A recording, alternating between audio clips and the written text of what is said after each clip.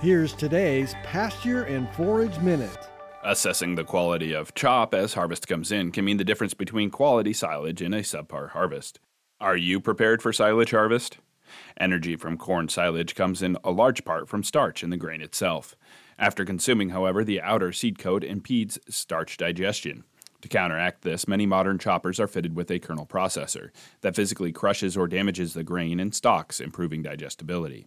Correctly setting these rollers is critical. Too close and we have excess wear on the machine. Too far apart and kernels aren't broken and digestibility is decreased. If not properly set, we need to catch the problem as soon as possible.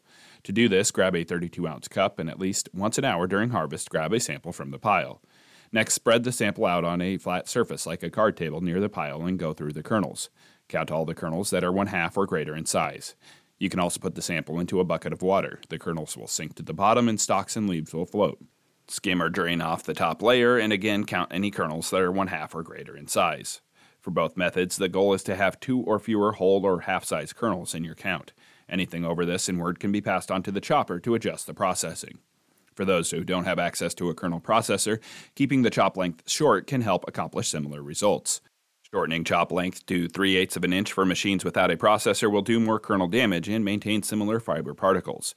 For those who don't have to worry about particle size, mostly our beef producers, dropping down to 1/2 of an inch will damage even more kernels and provide an additional benefit of getting a good pack. With today's Pasture and Forage Minute, I'm Nebraska Extension Forage Systems Educator Ben Beckman. Pasture and Forage Minute is a production of Nebraska Extension. For more information on how your university is serving Nebraskans, go to extension.unl.edu.